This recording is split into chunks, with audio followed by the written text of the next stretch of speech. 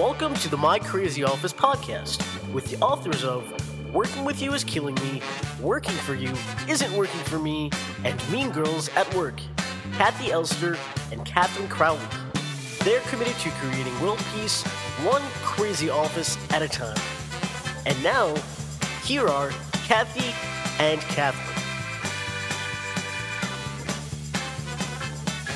Hey everyone, I'm Kathy Elster. And I'm Catherine Crowley, and welcome to My Crazy Office Overtime.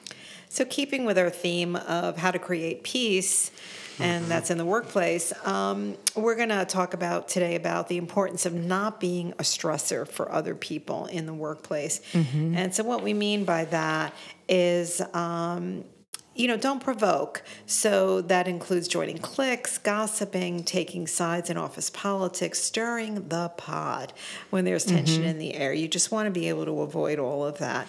And that, for some people, is a challenge. Yes. Well, I think especially last week we were talking about the whole thing of how hard it is to listen when you don't agree with someone.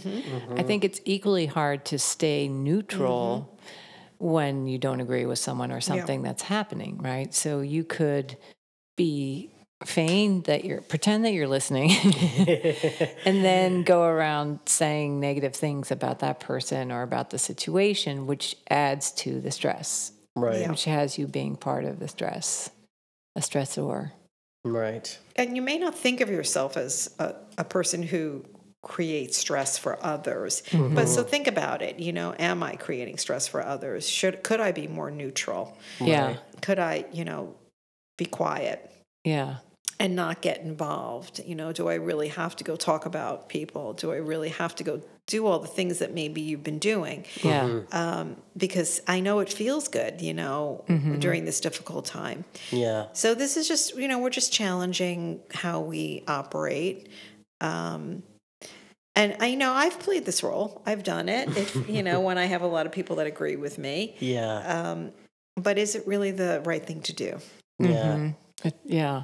I was thinking in these days with, dealing with the pandemic and everything, it can be very challenging not to be a stressor. Like, for example, if you don't agree with certain company policies or maybe one of your coworkers is particularly strident one way or the other, and you don't want to follow their rules. Right. It can be challenging to restrain oneself from agitating, doing something to stir the pot or something to show your I also disagreement. feel like it's really easy to bring the personal into the workplace also. Yeah. And it can be very tempting to complain about things that are happening in one's life. And that can very much so be a stressor for your colleagues. Yes. To navigate around your personal stuff. Yeah, which is not really why you're at work. No, it's not. It's not. But there's some people that complain and they're not really aware of it, or maybe they are and they're sort of using it. I hear a lot of complaining. You can still have your own personal boundaries. We were talking to a client this morning who, she's got her own office, and one of the clients there came into her office and didn't have a mask on, and that was very threatening to her. Yeah. So, she got him out somehow. But, but she didn't cause trouble. Right. She didn't, she wasn't a stressor. She just... Right. How did she get him out? She got him out. So I think somebody knocked on the door and they said, we're not really going into other people's offices. And he goes, oh, okay, and got out. Yeah. But you can do it in a nice enough way, which keeps your boundaries, but doesn't really create a lot of stress. Yeah, I was thinking about that too, that part of that of keeping your boundaries but not causing stress is, I think, also entails giving the other person the benefit of the doubt. In other words, that you're not thinking they're doing something to you to get you, that maybe they're just doing what they do. They're unconscious about it.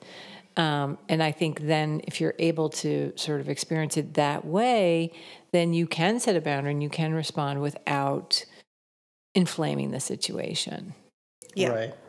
Yeah, and there's a bit of an art to that. It doesn't come naturally to a lot of people, but that's something just to think about. That how can you implement that to not be a stressor, even if you have people that agree with you, but to just allow people to be where they are. Yeah. Yeah. It's not easy. None of this is easy. No, well, last week we were talking about listening, Yeah. and I was thinking, one of the ways that I can be a stressor to people is that I interrupt or I complete their sentences. Yeah, that's not nice. No one likes that.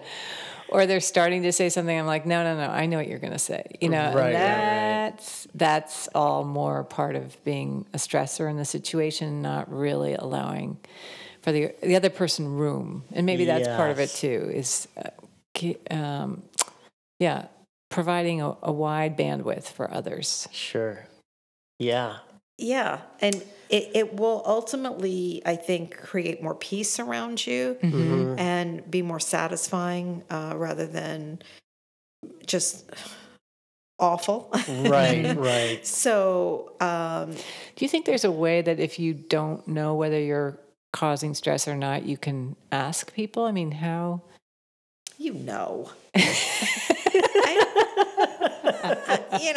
Who doesn't know? Well, some of the talkologists, like people who talk and talk yes. and talk and talk and talk and talk and talk, and they have to because they're anxious, you know. They know. They know. They do, and they usually are the first to apologize. But so if you do that and it's very stress-inducing, keep it out of the workplace. Yeah. Yeah. Right. Get a journal.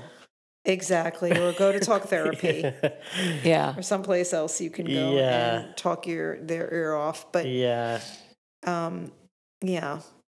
All right. So we're mostly talking about behaviors that have to do with talking to other people, generating gossip, creating a controversial response to something. Just stirring the pot. Bringing it up. It's not why you're at work. Yeah. But bringing up uncomfortable stuff, whether it's about the pandemic or our elections, anything that is controversial,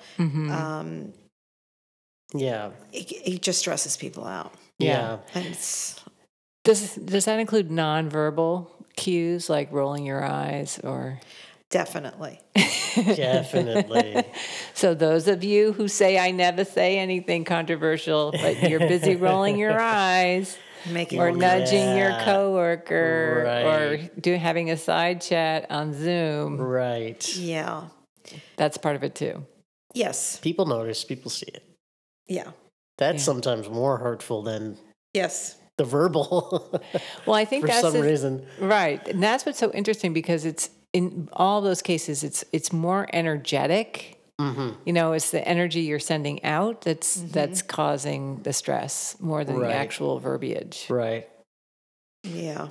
What about follow-throughs and deadlines and work? Meeting your deadlines? Meeting your deadlines and saying showing up on time for things. A stressor, right? Yeah. Oh, yeah, I sent that email and you didn't send the email. Well, yeah, not doing your job is definitely stressful for those around you. Yeah. So keeping your word, doing the work you say you're going to do, doing the work you're being paid to do. It's all that's all about being a stressor. Yeah. So for sure, you've got to, do your job. Yeah. Without fanfare. Right. Communicate if something's late or, taking more time or... That's true. If you communicate, that helps a lot. Yeah.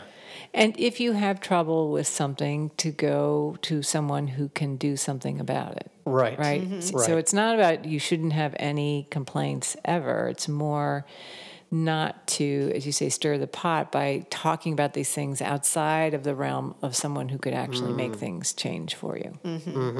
Yeah. So it's just being a better person. It's really what you're saying. Be your best self. Don't you always hear that? And people are not the best selves. Super easy. It really is all about people here. It's not about anything else. So, this, whether you have to meditate before you go to work or you have to, listen to some great music so you can get it all out. But you do want to bring your best self to the office or online. I don't care how you're working, but don't bring your stress. Your stressed self. Yeah. Yeah. Well, it's Yeah. interesting that self-care could be a major determinant of this, of your Yes. ability to do this. And also, I think that's the other part, I guess I was thinking about giving people the benefit of the doubt. There's a certain amount of burnout just from dealing with this time in history that Yeah. I think everyone has. And so not taking someone's harsh remarks personally is also part of that, but it's a challenge. It's challenging Yeah. to stay neutral. Yeah. All right, that's it for this My Crazy Office Overtime. We hope you have a good week between now and the next overtime, and that you find very creative ways not to be a stressor to yourself or others. My Crazy Office is produced in New York City at K Squared Studios. Stay crazy.